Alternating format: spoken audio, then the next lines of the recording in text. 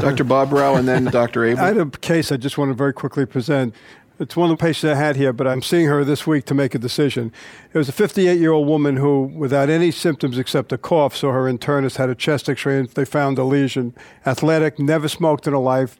She has a CAT scan that shows a lesion on her chest x-ray measuring 4 centimeters. She has a PET scan that this lights up. A T3 lesion also lights up in her thoracic spine. She has a head CT that shows 2 brain metastases, totally asymptomatic, and an MRI that probably shows 6 or 7 small brain metastases. She has no neurologic symptoms, performance status 0. We put a needle biopsy in the lung lesion. It was an adenocarcinoma. Again, her mediastinum was negative, and physical examination was totally negative. She obviously went for whole brain radiation therapy, which she's just finishing this week, and radiation therapy to her thoracic spine lesion. She's coming to see me for systemic therapy. And being a non-smoker, I told her, for one, where the most important thing was to get her brain taken care of and her spine. The question was, is this someone, obviously she's not a candidate for Taxol, Carbo, and Avastin because of the brain metastases. Is there any advantage to giving her chemotherapy with Tarceva? As a lifelong non-smoker, I mean, the choices I thought of when I saw it, look, like everyone else I treat, I'd probably give her Taxol, Carbo, Platinum, but should I think about Taxol, Carbo, and Tarceva for this woman? Marty? Well, this is a perfect candidate for the study we talked about in CALGB. And the bottom line is these are people with a different biology disease. We really don't know how to treat these people. And any answer you get is going to be highly subjective. I will, for the moment, channel my colleagues at Memorial who would absolutely do that. They would give her Carbotaxol, Tarceva. We had a big argument about this. I would not. We're looking at the same data set. I look at 4 negative trials looking at chemotherapy plus an EGFR inhibitor, albeit not in a selected population. And then you can say, well, in the selected population, this was beneficial. But as has been pointing out, to the extent that there's benefit, it occurs after the chemotherapy is over and then kind of given in a sequential fashion. So I think you can do a variety of things here. And the question we're now asking in CLGB is erlotinib versus chemotherapy, Carbotaxol or erlotinib. And there's a reason we're asking the question. We don't know the answer. And as I said before, I think I'd love to see a sequential regimen as well, because I kind of wonder about that possibility of giving chemotherapy, standard cytotoxics, and then following with erlotinib.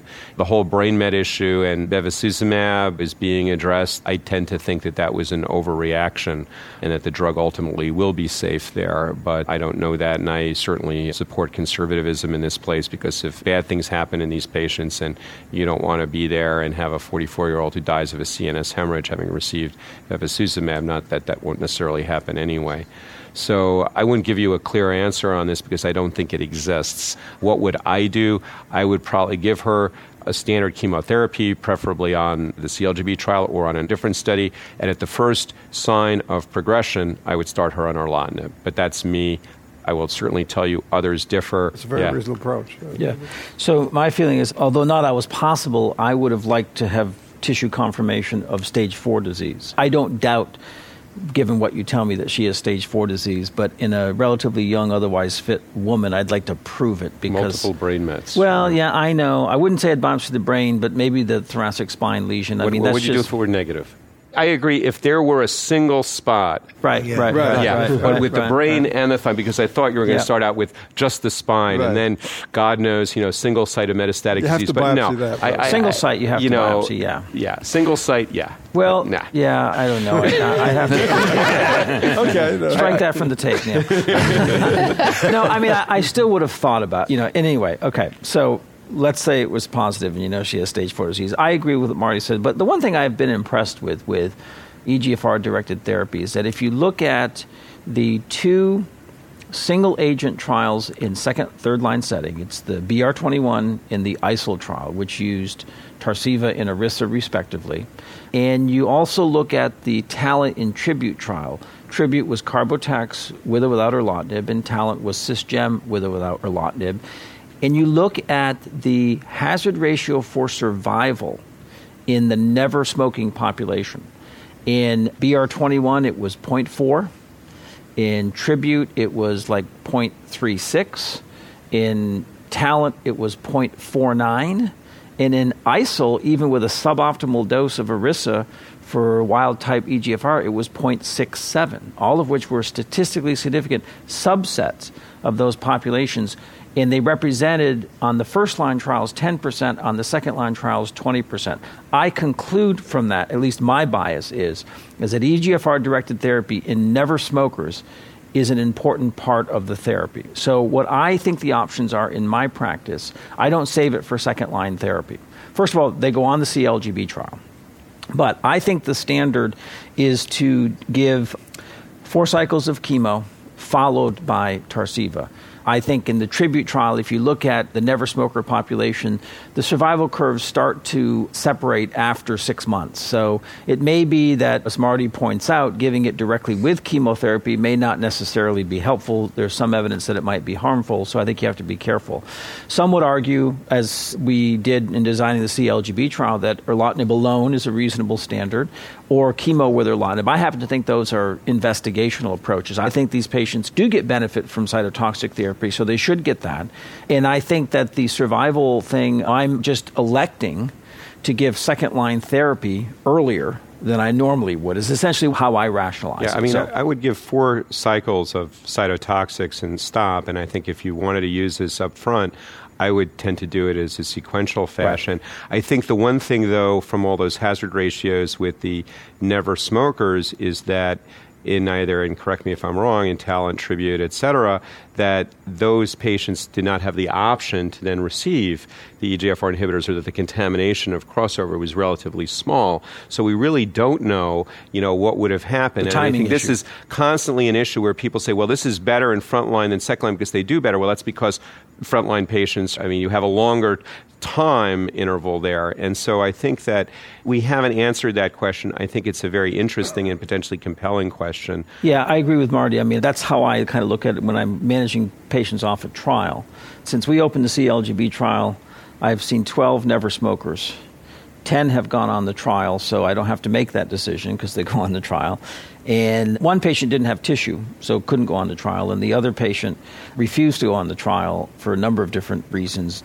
And so I had to make that decision, and I started off with carbotaxol. She progressed after 2 cycles significantly, and now is having a significant response to erlotinib. The next case was presented by Dr. Samuel Bobrow. Mr. H, age 64, had an incidental finding of a right upper lobe lung lesion when he was admitted to the hospital for a facial cellulitis. A CAT scan didn't demonstrate any other evidence of tumor, and his mediastinum was negative on CAT scan. The patient underwent a bronchoscopy and mediastinoscopy on February 11th of this year, which was negative for lymph node involvement at R2, R4, and level 7 lymph nodes. He underwent a right upper lobectomy on February 22nd, which showed a 4-centimeter tumor in greatest diameter, which was an adenocarcinoma. Margins were all negative. No venous or lymphatic invasion was present. All of the excised lymph nodes at this time level 9 and 10 were negative for malignancy. The patient had stage 1B disease, T2, N0, M0, adenocarcinoma. He had a 45-pack-year smoking history. He had excellent zero performance status. What was his lifestyle like? He worked managing a local food market and was very active, has a wife and 2 children. So, Dr. Edelman, this man asked me, what's the chance that I'm going to have a relapse, and how will that be affected by the use of adjuvant chemotherapy? How would you answer today, and how would you have answered 3 months ago when this man presented? We'll be getting to discuss the CLGB trial in a second, but this guy's at considerable risk. It's at least 50%.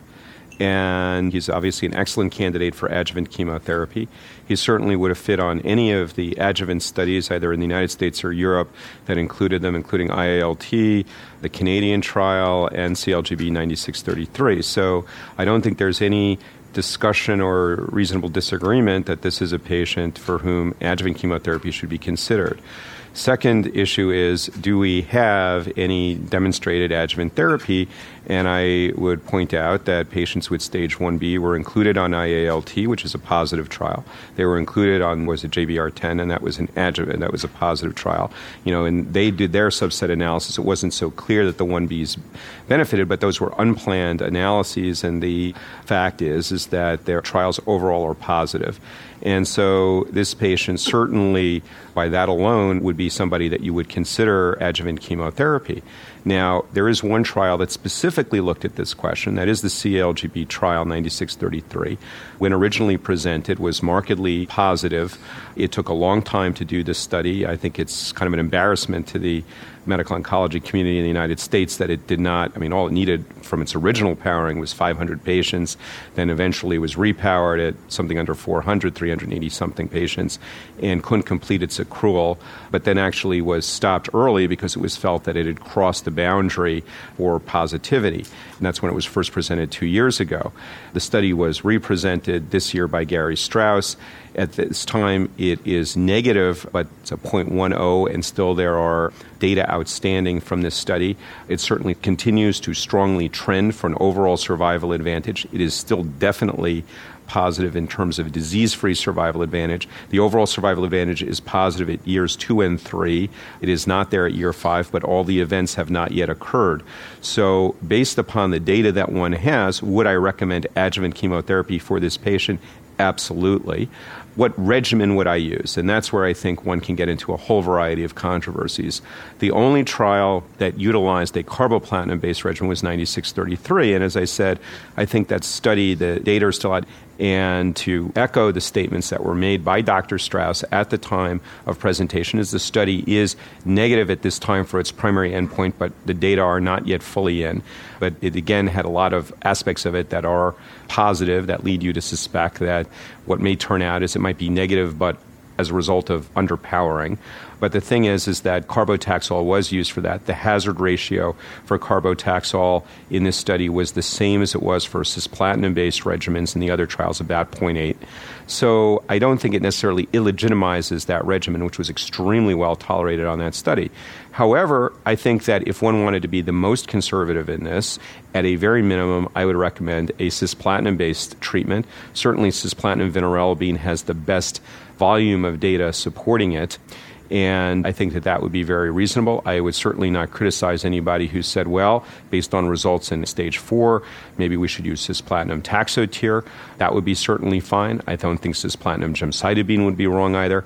And frankly, I would not criticize the use of carboplatin Taxol in this situation. I think that there are always two issues. One is what's kind of the nicest regimen and what's the regimen that you're actually going to get into a patient. And the one thing that was very unique about the CALGB trial was patients got pretty much everything that they were supposed to get on that study. And so for this patient, I think to be most conservative, I would use a cisplatin-based regimen. I would certainly recommend therapy. And to just go back 1 second to 9633, in an unplanned subgroup analysis, the people who still clearly had benefit were those who had a resected tumor greater than 4 centimeters and at fairly high risk. And we know that the risk for patients in non-small cell lung cancer, as far as T2 by size, that there is an incremental increase in risk as the tumors get larger. This has been known for a very long time, at least retrospectively. So that's basically my position on this patient. So you would kind of lean towards a cis. What about 3 months ago when this man was presenting? 3 months ago, I would have said carbotaxol, absolutely. But I think that it's not only the data, though, from the CALGB trial, even if that remained totally positive, I think there are other things that, and I've gone back and forth. I'll be the first to say this is an area that always bothers me, which is cisplatin is clearly tougher to get into patients, particularly, post-op. But it's not that impossible to get into people. And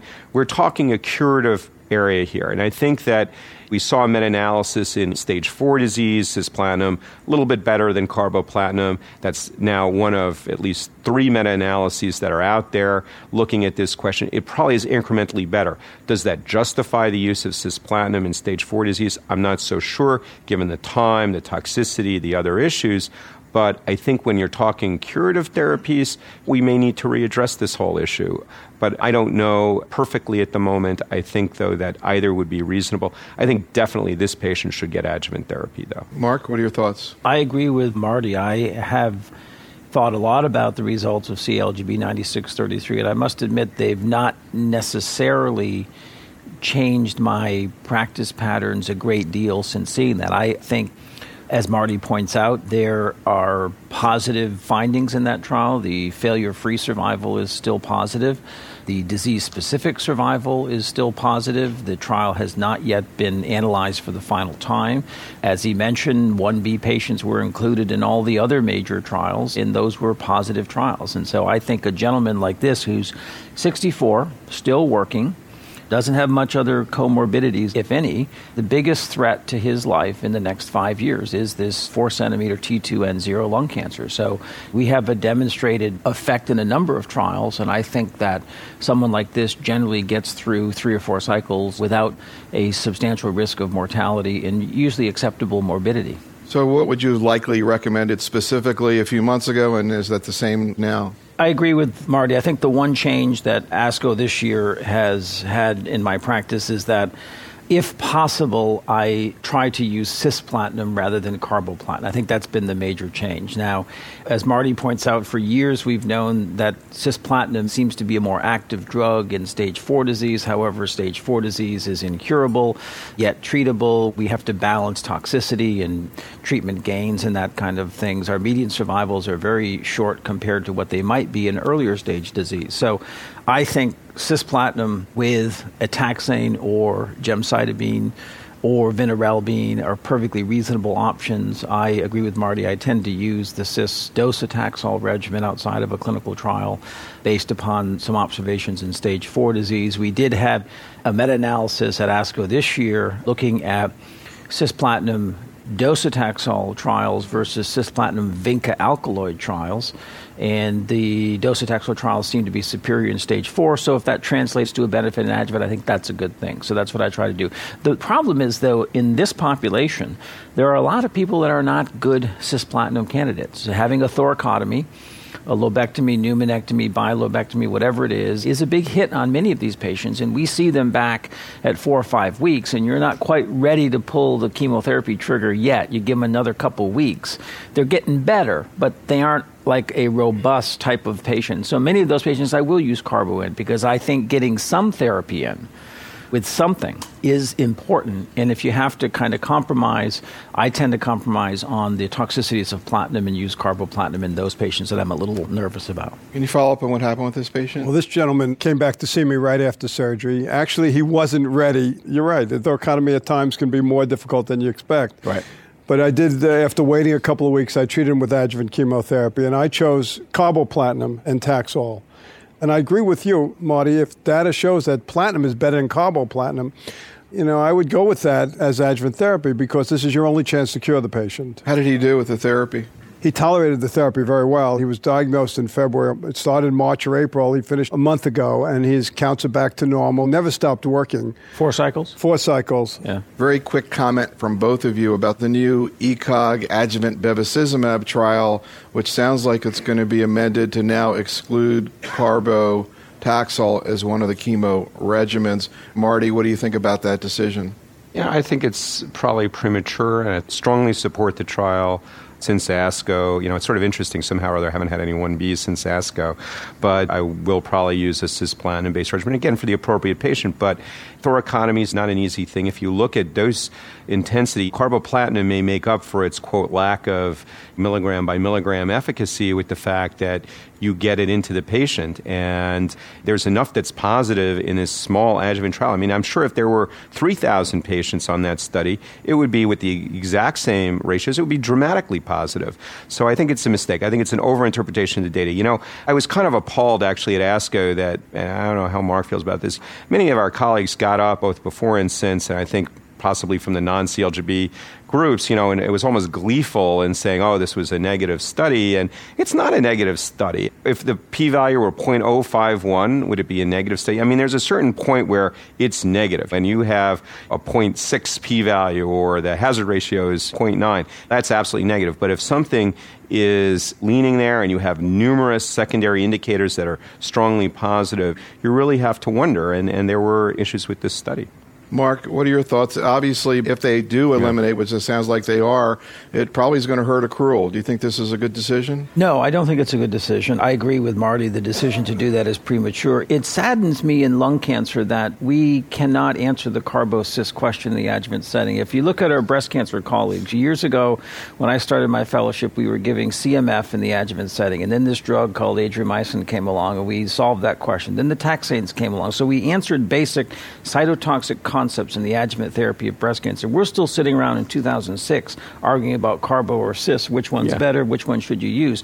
We should have done, when the ALT trial was positive, a large randomized trial, carbo-Taxol versus cis-Taxol, or carbo-gem versus cis-gem, or something like that. Or if we were like the breast cancer, there's thousands of these patients out there, and a forum, carbo-cis, Taxol, Taxotere, and just answer the question, get the best regimen. We're always building these new regimens on this backbone of chemotherapy, and it's a very weak backbone. We really need to improve. We need to optimize things and move on from that. Now, the issue about will it hurt accrual, my initial reaction was yes, it will. However, we are still in the cooperative groups in the U.S. wedded to cisplatin-based therapy in extensive stage small cell. Most of us outside of a clinical trial in extensive stage small cell use carbo-based therapy. Using cis in the trials doesn't seem to slow accrual in the extensive stage small cell trials. So I guess, I don't know, I'm still optimistic that it won't damage the accrual rate too much, but it is a concern.